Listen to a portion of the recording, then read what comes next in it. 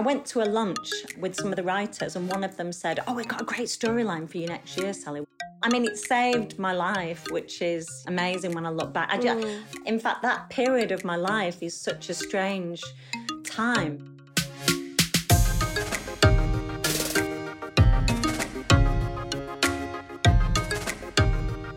So today, Rosie, really looking forward to this. Yeah, I'm a little bit out of breath because I was running late, but I'm here now. Everything's fine.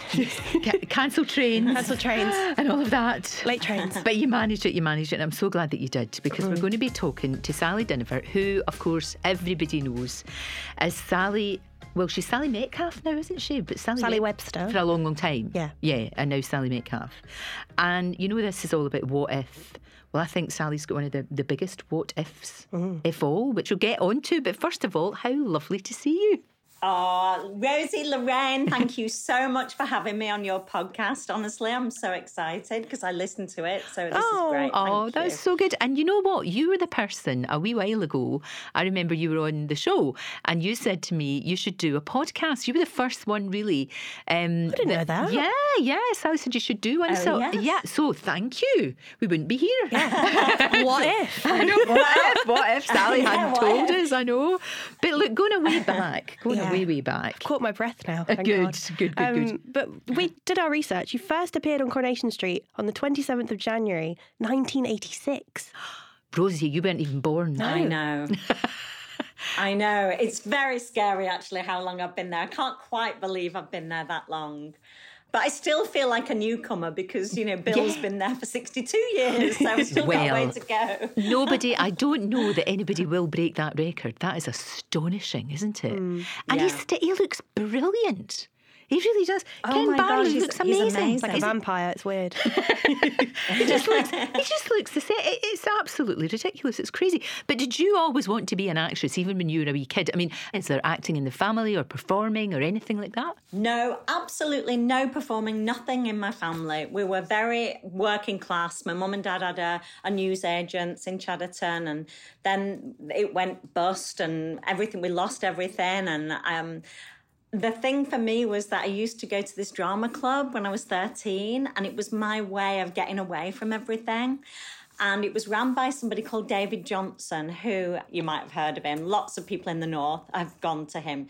Children, he kind of took us kids off the streets and gave us something to be excited about. Mm-hmm. And the first time I went to his workshop, I just thought, I went home on the bus that day and I just thought, I'm going to be an actor.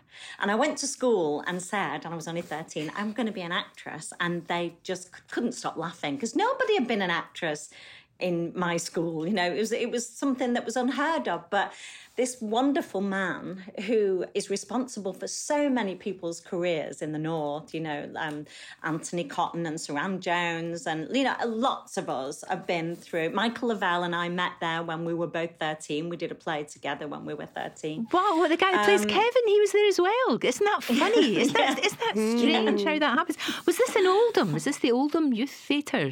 Yes. God, that's what a great training. It was amazing. I mean, you know, he was very, very strict, but it was kind of so good because you just couldn't wait to be in his company. He was really inspiring and encouraging, and I'd never really had that before. I'd kind of gone to school feeling sort of, well, you know, I'm not very bright and I'm not going to particularly do anything well or clever, and then suddenly you go to this school on a Saturday morning that costs, I don't know, 50 pence to go every Saturday morning. And this man is encouraging you in ways you've never even thought about. I mean, he just made you believe you could do anything. And I think that's why there's such a wealth of talent in the North, is because, you know, so many people were encouraged from David's workshops. And now, of course, there's, you know, workshops all over the country, which is amazing for young children. But it gave the possibility of a working class kid the realisation that actually you can do something. I think that's brilliant. I think it's absolutely brilliant. And it's also the style of acting because it's so natural. That's why Coronation Street works. You know, it's believable. Yeah. You know, we think of you as Sally, and it is interesting, isn't it? I know. But is that a coincidence? But it's you're Sally. You're Sally and Sally. And Sally. I know. Do you know what? I will never know. I never really got to the bottom of it. But I think it might not have been a coincidence, because I came up to play Kevin's first girlfriend, and she was quite posh. She was a tennis player, and I didn't get that part. And then I came up to play one of the Claytons, and I didn't get that part. And then they said, we're bringing you back to Manchester for an audition, because I was living in London then, because I'd gone to drama school there. And they said, we're bringing you back to Manchester because we've got this part called Sally. And I was like, this has got to be the part. It's just got to. That was fantastic. What was the first job though before Corrie? What was the first sort of acting job where you thought, yeah, this is it. This is what I want to do. You know, because I knew you wanted to do it anyway. But once you got that first role, yeah. Well, my parents moved to Somerset when I was 16, and I thought, I can't live in Somerset in the middle of nowhere. I'm going to go to drama school. So I applied for drama school, and I just went to the very first one that accepted me.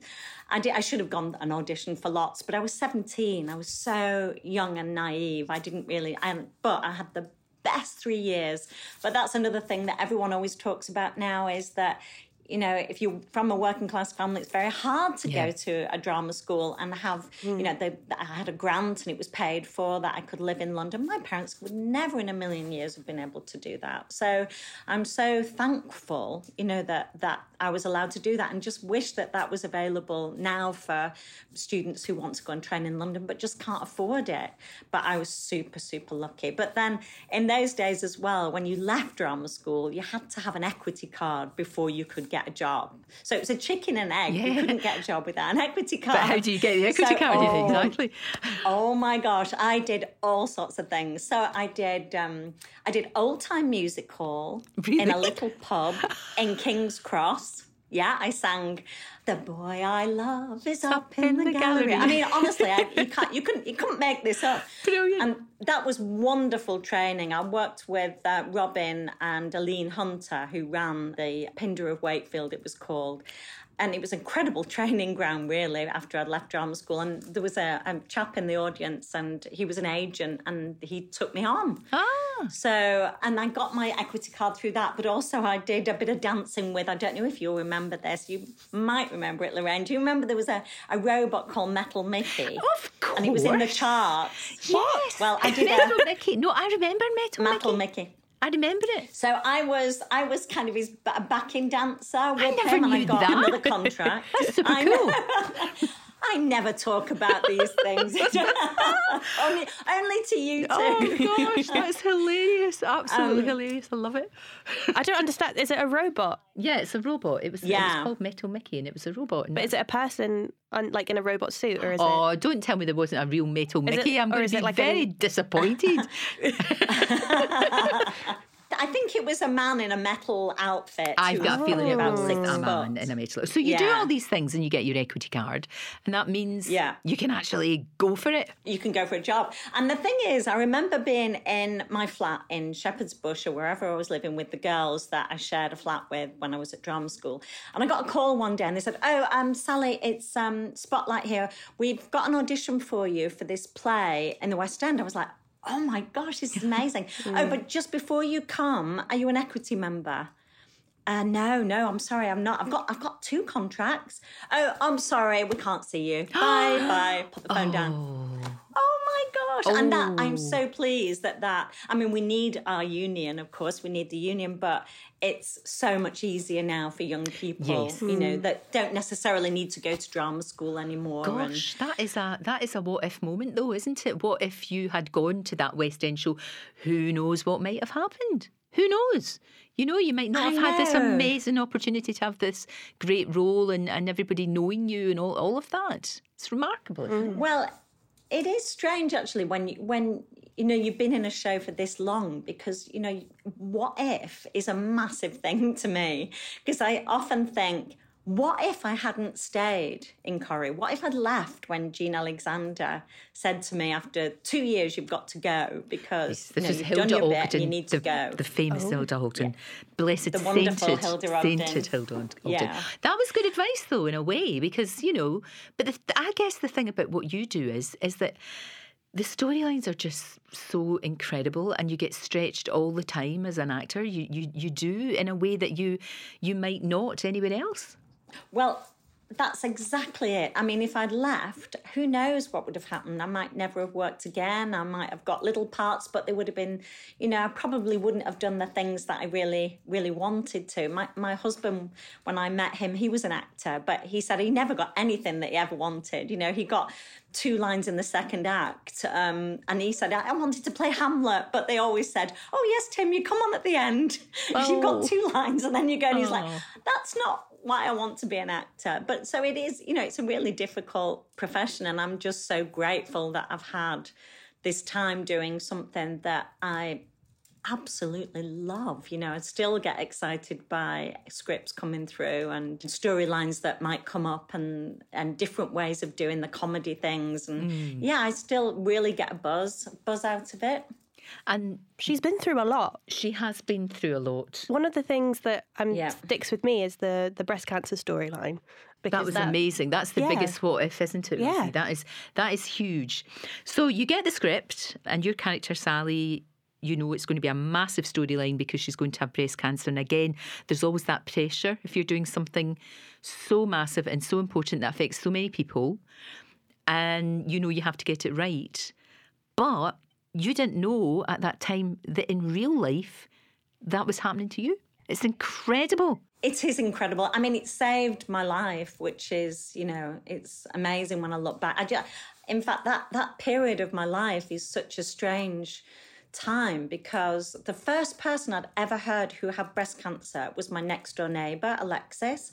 And she came round and knocked on my door and said, I've got breast cancer. She was the same age as me. She had it 10 years before me. So she must have been 36. Gosh. So that was a shock for me. I was like, oh my gosh, how can my next door neighbour have breast cancer? I don't know anybody who's ever had breast cancer. This is really awful. And I was beside myself. Yeah. And I went to a lunch with some of the writers, and one of them said, oh, we've got a great storyline for you next year, Sally. We're going to play a breast cancer story because his sister had breast cancer. And I said, I'm so pleased we're playing this story. I said, because I've just found out my next door neighbour has it. And I really want to, play this story. So it was a few months, of course, that the scripts came through, and I'd done so much research as in talking to people, because now I'm, Hattie was at primary school then, and I'd chat to this lovely lady who I saw every day who was going through breast cancer, and she was going through chemo, and she'd taught me through what she was going through. And then I got the scripts, and Michael and I were running through them, and oh my gosh, it was a page turner. It's the first time I've ever been so excited about doing a story for all the right reasons, for just wanting to sort of make it something that was accessible, that people could relate to. She was a person, because she was happily married and she'd gone through loads of different things, but she'd never gone through anything major in her life. And I was flicking through the scripts and it was great. And for some reason there was a delay, and I said, I suddenly thought, oh gosh, I've got an hour off. I'm going to go and see our nurse and just ask her about something that I'd kind of felt on my breast. But I was 46. I thought this wouldn't happen to me. This never happened to me. So I went to see Corinne, who was the nurse at ITV. And she said instantly, she felt it, and she said, I'm going to book you in with Lester Barr. Lester Barr was doing the research. He was my breast cancer doctor, and he was doing all the research for the breast cancer story and helping them with what happens with, when you've got breast cancer. And so I went to see him, and she said, you need to go and see him tonight. And I said, oh, no, I'm taking the kids shopping tonight. I can't go tonight. And she said, well, no, he's got a slot and he's a very, very busy man. You need to go tonight. And I remember thinking, oh my gosh, this is ridiculous. I'm wasting his time. I said to Corinne, I don't need to go. I'm going to waste his time. He's a busy man. Anyway, I turn up and he has a look and says, we're going to do a biopsy. And then he goes away. And I went back to see him, and he said, oh, bring Tim, because I'd love to see Tim again, because I've done quite a lot for Prevent Breast Cancer before I'd even, got breast cancer. I'd worked with the charity quite a bit. So I thought he was just being nice, bring Tim. So I said to Tim, oh, yeah, let's go together. We'll go together and then we'll just see Leicester and then maybe we could go for a drink because our children were young, so we never got out. Yes. So we thought, oh, yeah, we'll go to the pub on the way back and have a pint. Well, you know, it'll be a nice night out. So, and I just finished that day. I said to Tim, I'll meet you at the hospital because I've got all the scenes where Sally tells Kevin that she's got breast cancer. So I said to Leicester, I don't, tell me after that because I don't want to know anything beforehand. I need to get that day over with. So that particular day, we had a wonderful director and I got through the whole day, didn't tell anybody where I was going at the end of the day. I didn't tell Michael or anyone because there was nothing wrong with me and I didn't want to. Anyway, I turn up at the hospital and Tim and I go in and Leicester says, I'm so sorry to tell you, but you've got breast cancer. And I looked at him. Well, I collapsed first and then I woke up on a bed with Tim and Leicester either side of me. And I looked up to Leicester and I said, Leicester, I think you've got it wrong. I said, that's my character's got breast cancer, it's not me. It's my character. And he went, no, Sally, you've got it. And but I can't have. I just can't have. That's crazy. And then I went into this shock mode where I don't know if anyone who's ever had news like this, you kind of go into a really strange place where everything's kind of really calm but terrifyingly scary. And we walked out of his office and we got in the car and I burst into tears and I just couldn't stop the emotion. It was just like, it was just pouring out these tears. It was just awful. Anyway, we went to the pub and Tim got me a packet of crisps because I hadn't eaten anything. And of course, there's no way I could eat the crisps or even touch the drink. I was in shock. Yeah. And we just sat there for an hour and we just talked. How do we deal with this with the children? And Tim said, we go home and we tell them the truth, but we tell them the positive truth, which is everything's going to be fine. And this is just a little blip in our lives, but we're strong. We're a strong family and we're going to get through this, which is exactly what we did. And of course, the two big ones, I think they were really in shock, but we were like, oh no, honestly, it's fine. We've got Leicester, everything's great. It's going to be amazing. You don't worry about it. So I rang our producer, Kim Crowther at the time, and she said, so what happened? I said, oh my gosh, Kim, I've got breast cancer. And she was like, oh my God, I need to come and see you. So she came to see me and I said, look, I want to carry on with this story. I'm just having a lumpectomy. And then once I've had the lumpectomy, I can come back and we can carry on telling the story because this is the most important story I've ever had on Corrie. And it means so much to me because of all these people that I was meeting at the school gates who were similar ages to me getting breast cancer. And why was that? It was just such a shock. So she said, okay, well, we'll be directed by you. You tell us what you want to do. So I go into hospital and I have the lumpectomy. And then Leicester says, I'm really sorry, but it's travelled to your lymph glands. So you're going to have chemo. So, oh my gosh, I was like, oh no. I mean, I couldn't. I think I'd been kind of trying to deny it was happening to me so I could get back to work. And then as soon as he said the word chemo, I just knew. I rang Kim. I said, I don't know how you're going to do it, but you're going to have to write me out because I need to take care of myself for 6 months or however long it takes to get better. And they were absolutely brilliant and kept ringing me saying, whenever you want to come back, just let us know. And that's really good. Oh my gosh, that they did that because that's really hard. And they need to. And the thing was, you made the right decision. You need to take care of yourself. That's the most important thing. What age were your children then? What age were they? I was 46, so Hattie was about 5. Gosh, 6. They were wee. Sam was so he was about 12 and Phoebe was about 14, something like that. it was hard for... In a strange way, I always thought that it was fine for Hattie because she was so young. Mm-hmm. But it's funny, years later, how it comes out.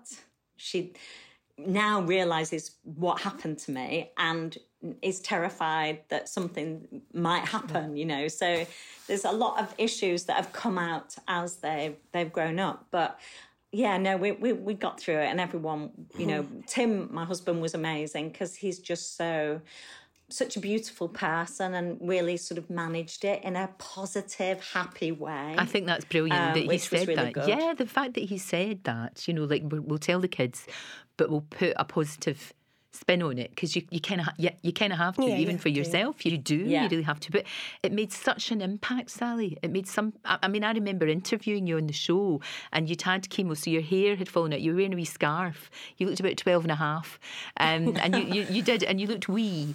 But the strength there and the determination that you had to let everybody know and to get people talking. That was probably one of the first times that people really spoke about it openly. Now, of course, we've got Breast Cancer Awareness Month, do all these. You've done amazing things, treks and all sorts of incredible fundraising things as well, and raising awareness.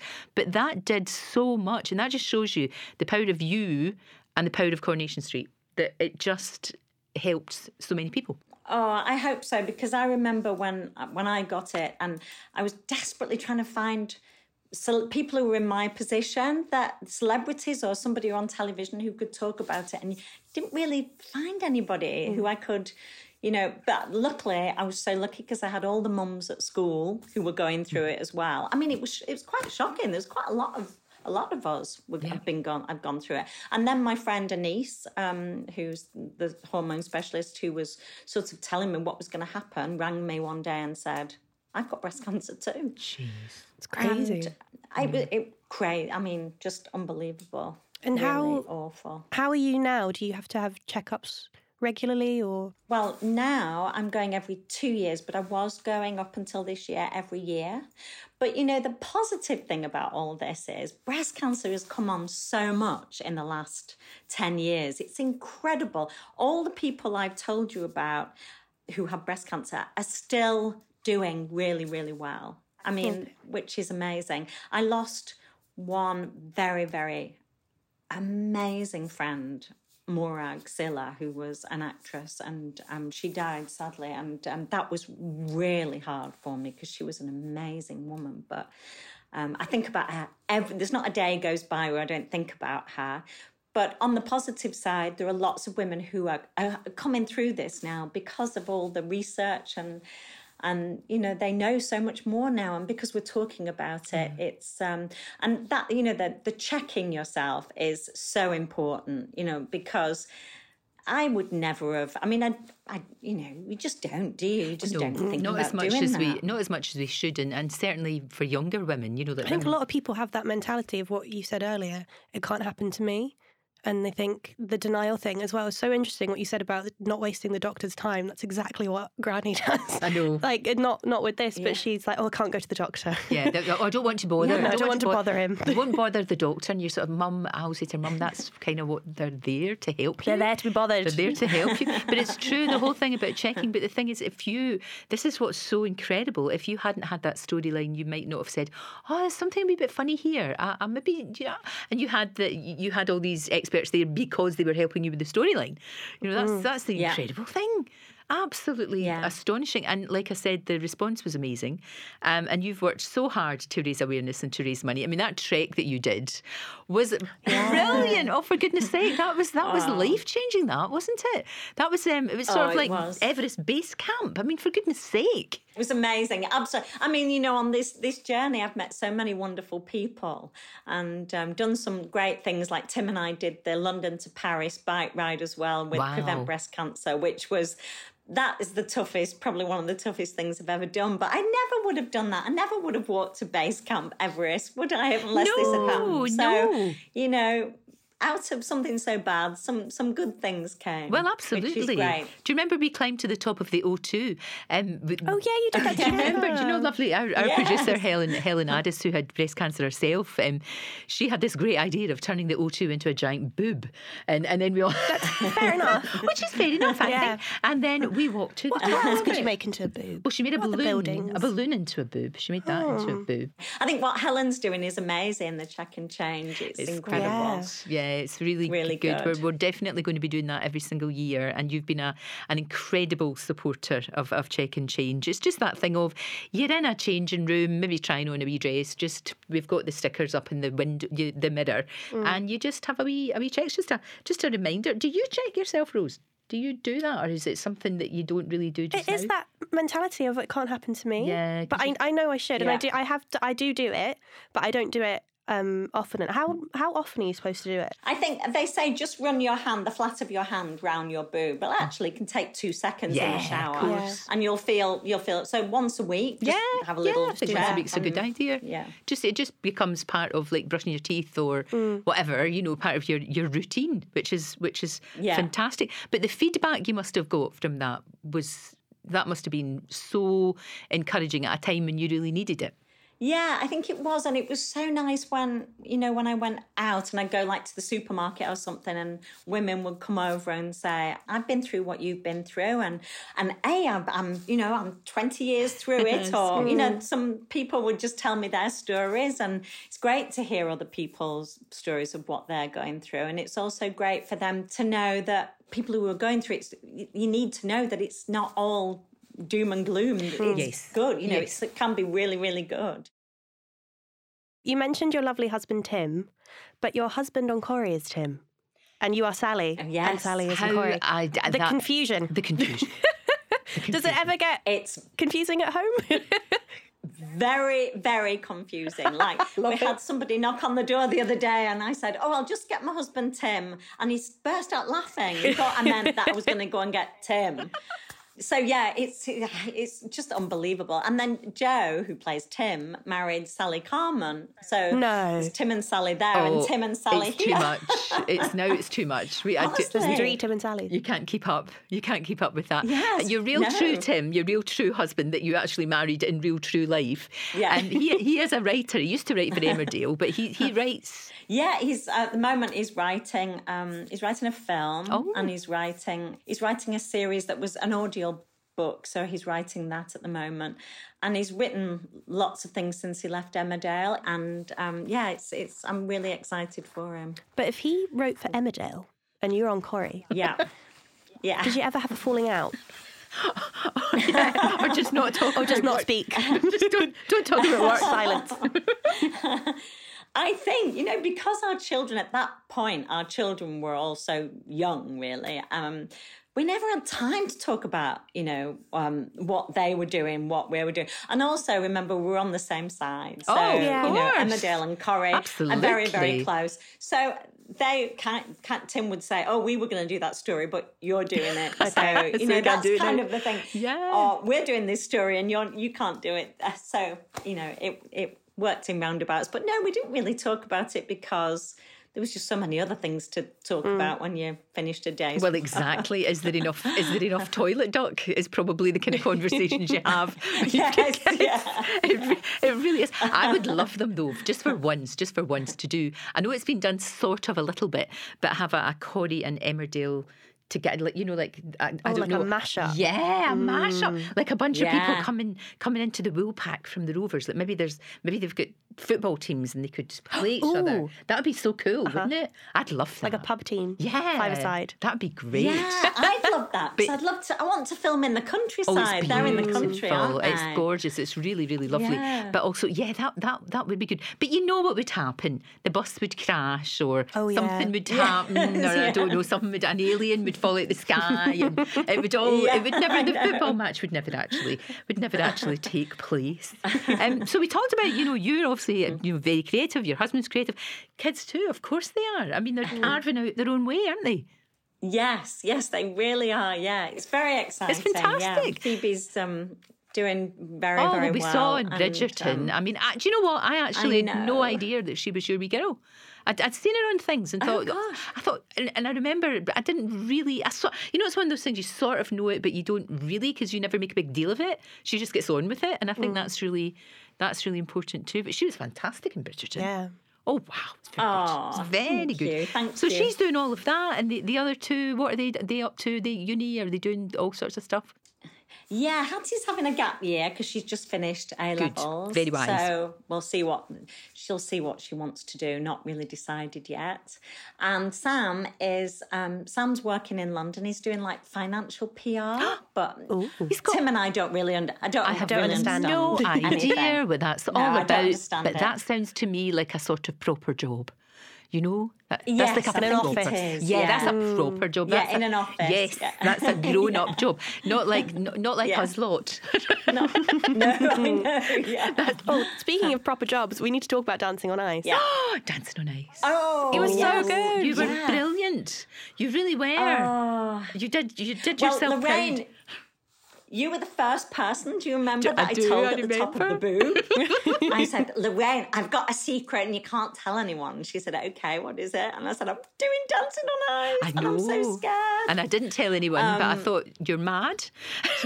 I thought, here we are. Yes, here we are at the top of a boob that, we'd turned the O2 into a boob. And there we are at the top of that. And your lovely Hattie was there as well, of course. And I'm thinking, you're going to dance on ice? I mean, I think that's the hardest reality show, don't you, Rose? I think it's the most dangerous. Yes. Because I don't know, it just freaks me out anyway, because I always have that fear of skates, like your hand being on the ice. And it cuts your fingers And then the other one, was off. it Jennifer Ellison with her, when she did that scorpion kick, and she kicked herself in the... Yeah. Oh! And then the headbanger thing. Oh, no. No. I think it's mental. But you were really good, and you hadn't really had any experience at all. That was what was so good. Oh, God, no. Nothing. What made you want to do it? Yeah. What made you want to do that? I know, crazy. I think it was Hattie saying to me, because every year we watched it, and Hattie said, "Oh, Mum, you should do this. You should do this." And I said, "Oh, I really like to, but I don't think I'll be very good." And Hattie was saying, "You should do." And then I think lockdown changed everything for us all, didn't it? It kind of made me go, "Oh my gosh, look, I'm in my late 50s. If I don't do it now, I'm never going to do it. So I'm just going to give it a go." And honestly, it was the best thing I've ever done, because it just gave me so much confidence, and I just really, really enjoyed the whole process. And I love watching those professional dancers, ice skating. Incredible. They're incredible. In the rehearsals, I just sit there like, wow, I can't believe I've got a front row seat to watching these incredible ice skaters. They were amazing. It must be so good to watch it in real life, actually. I think it's a different perspective you get on it. And you're right, they make it look easy, don't they? And then you sort of look at them and think, how hard can this be? I'll be all right. Yeah. I'll be fine. But you were. I mean, you must have put in a lot of work. I did say to Matt, just pick me up and throw me above your head. Don't put me on the ice. So any point that he could pick me up, he'd be like, I can't pick you up there, because I just didn't want to be on the ice. And then they joke with me a couple of times and say things like, "Oh, Sally, this week we're going to do the headbanger with you." I'm like, "Oh my God, no. We're only joking. It was they are the nicest people. It was such a lovely show to work on. I felt so protected by them all. They were just lovely. It was a fabulous experience. I'm really looking forward to watching it in January. I just can't wait for this new season. It'll be really good. Oh, no, that's great. I think it's good to push yourself as well, because you push yourself at work. Yeah. You're always pushing yourself at work because, and the thing that I like about Sally, not the real Sally, but your character Sally, it's confusing, right? Yeah. But the thing I like about her is, I mean, she's exasperating sometimes, and she was such a snob sometimes. For goodness sake, Sally. But the great thing is she can be hilariously funny, and then also incredibly dramatic in the sense of something bad has happened, something sad has happened, and it's difficult to do both of those things. It's difficult, but then that's being a human being, isn't it? Yeah, absolutely. I mean, she is snobby and she's all those things, but deep down, she's got a heart of gold. She just goes round things the wrong way and says things wrong and gets herself into trouble. But yeah, she's all right. I quite like her. Yeah. Do you want to be there till the bitter end when you're like 90? Still be you saying? have to. No, you must. You must. Well, do you know, I love it so much. I can't imagine the day. It's not just the work, it's the people, because you've just grown up with them all your life. You know, all the makeup girls, we've all had kids together, and, you know, and all the cast, we've gone through some, you know, things together, and we've done the live shows, and we've, you know, they were amazing. Everybody's so close that I can't imagine walking out the door. You have to be really brave to go, okay, bye. Yeah. After all these years. But why would you? Why would you when you've got a job that you absolutely love with people who are fantastic? It would be crazy. It just wouldn't make any sense at all. And you're right. I mean, we've grown up watching Sally, but from being a wee kid. What was it? She was. Your first scene, does Kevin not splash you with water or something? With his van. With his van? Yeah, that's I right. remember that. Yeah. Yeah. Does that feel like that was not that long ago? Yeah, it doesn't feel very long ago. I remember even conversations that I had with Mike on the bus, on the butty wagon at lunchtime when we were filming those scenes. So that does feel like, you know, a few years ago. I can't believe when people come on the street and they go, oh, well, I was born in 1980. I think, oh, my God, you were born the day I started.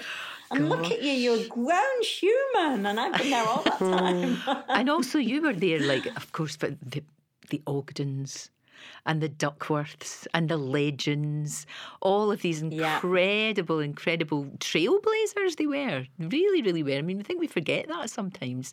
Yeah, I mean, in those days, it was very different, really, because there were real characters, Huge, not just on the screen, off the screen as well. There was some fun times, and they were amazing, you know, amazing people, and yeah, I miss them all so much because they were quite extraordinary. You don't really get characters like that anymore.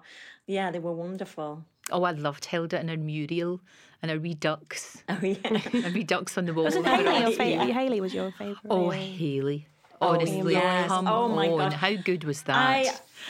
Oh, yeah. I mean, Julie brilliant. is just one of the most beautiful people. I just adore her, and she's amazing. And we were so lucky to have her in the show for as long as she was in it. But I'm so glad that she's spread her wings and she's out there doing some great stuff. She's brilliant. She's just written the book about, what was it, an A to Z of acting. It's really good, actually. You don't need to want to be an actress. It's great. It's good. Yeah, I love and it. a real insight into all of that. And again, that's Corrie being trailblazing, because at that time we didn't really do storylines about trans people just as people, which is exactly what they are, of course. You know, but just living their lives. It was, you know, that was so good. And yet she said something really interesting recently, which was on the show, that she wouldn't have done that now. Times are different. And she said there's so many trans actors and actresses, you would just they would just do it. But at the time, it was the right thing to do, wasn't it? That's good. Yeah. Obviously, being on Corrie and not on Corrie, being in real life, two Sallys. You have two families. You've got your family on screen and then your family off screen. Very dysfunctional on the soap, I think. I can say that? Yeah, I think Rosie, not you, but the other Rosie, she went through quite a few things. Where is she now? Where is Rosie now? Is she Japan or something? Or she's working as a model, I believe. Yeah.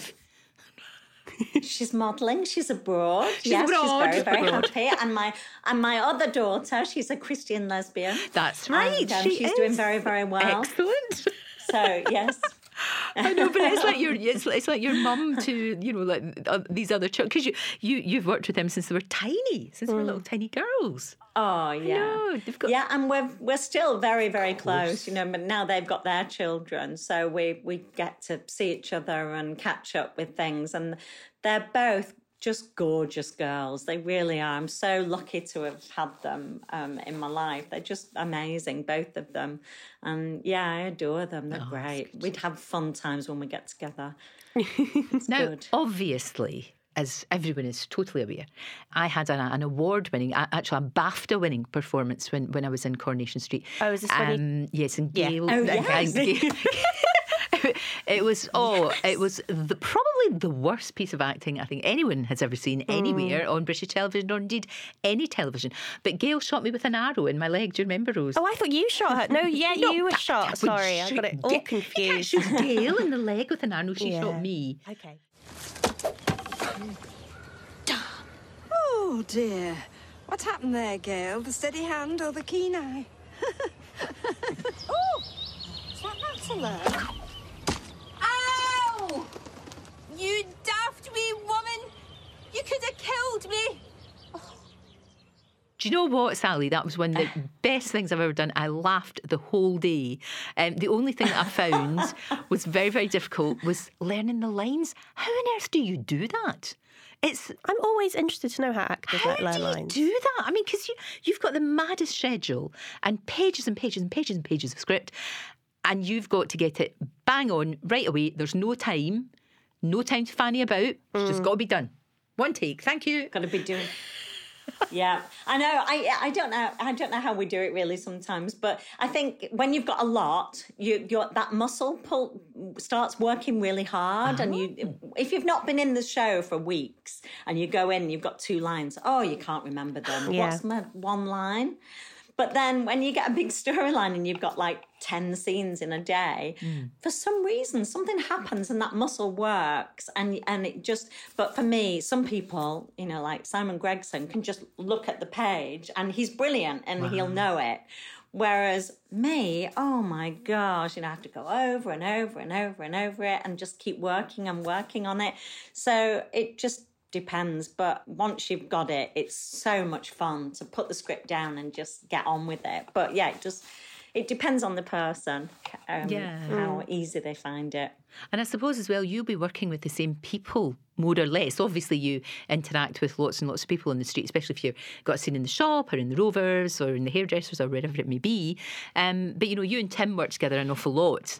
So you must have that, you must have that real trust with somebody as well. When you're doing really, really intimate scenes and really, but when I say intimate, I mean emotional, emotionally intimate. You've got to really trust that person. Yeah, you do. I mean, Joe and I get on really well. We've got a similar sense of humour as well. So sometimes we'll read a scene and we'll think, oh, it's not that funny. And then we'll get in the studio and he'll do something that I'll just find hilarious. And then that's it. Then we're off.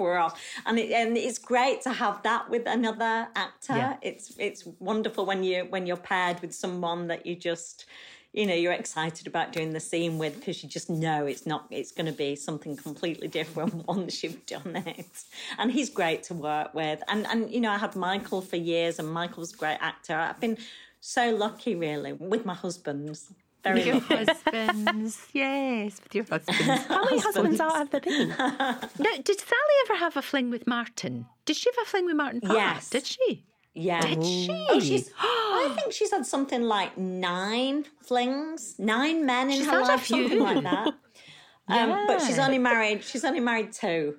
So she was married to Kevin twice. That's right. That's what I'm getting confused with. Okay. Yes, like Elizabeth Taylor. Yeah. You know how Elizabeth Taylor married Richard Burton twice? Yes, so Sally is the Elizabeth Taylor of Coronation Street. Right. That's what it is. Oh, my goodness me. So looking ahead, you've got a massive birthday coming up, haven't you? Oh, I have. I know. Who's going to say it first? I don't know what we're doing. Yes, yeah. You're 21. Yes, I shall be 60 next May. Yeah. Look at you, it's ridiculous. We have to have a big party. Yeah, what have you got planned? I don't know. Do you know, I really want to do a bit of travelling. Because, when you're working like this, you never usually get more than, 2 weeks is the maximum. So I'm wondering if I could get 3 weeks and go somewhere like America or something. Do something I've never done before. Probably end up having a party. But Rosie, the party you did for your mum and dad. Oh my God. That was so cool. I've got I just want to do it again.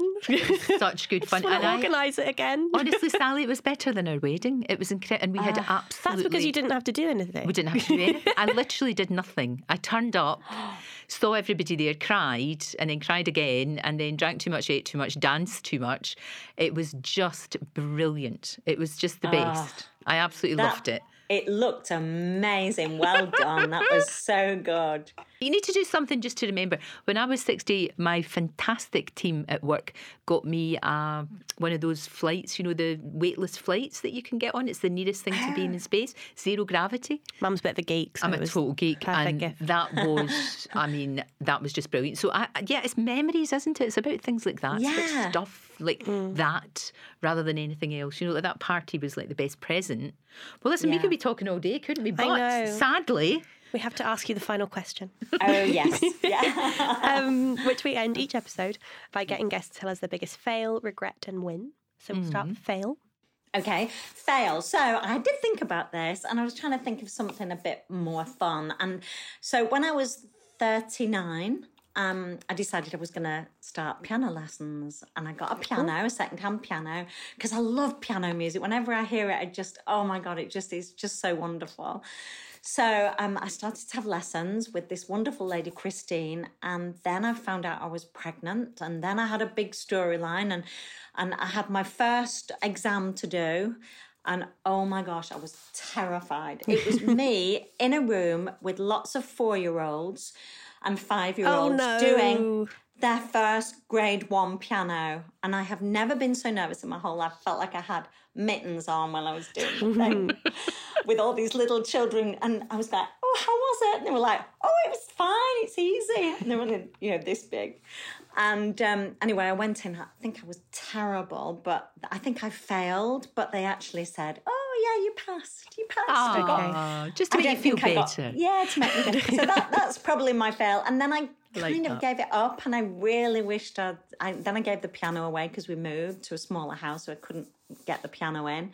And now I really wished I'd carried on, because 19 years later, I'd be brilliant now. Yeah. You would be brilliant. So that's kind of your fail and regret in one, don't you think? Yeah, because you regret that you didn't keep it up. Oh. Yeah, I don't have any I don't really have any big regrets, because like you say, I think you learn a lot from mistakes you make. So I've made mistakes, but I'm hoping I've learnt from them. And also, I think having something when you get a diagnosis like cancer, everything else, it really does put everything else into perspective as well. Yeah. I think we're all just doing our best, aren't we? That's for sure.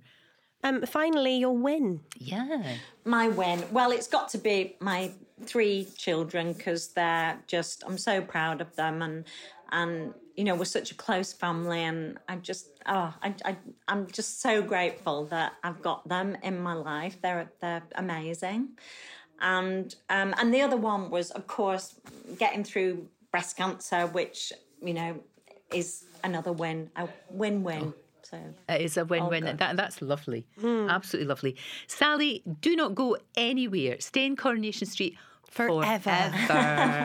Because we need you. We need you there. It would be so weird without her there. Yeah. Because she reacts off so many different things. I love the relationship she's got with Rita as well. I love that. I love Rita. Rita's. Yeah. I think you'll find she's Dame Rita. Oh, Her Royal Highness Dame Rita of this parish. Okay. Well, it should be Dame Sally. So. Should be Dame Sally. It really should. Sally, thank you so much. Brilliant to talk to you. You are smashing. That was lovely. Thank you both so much for having me. Thank you.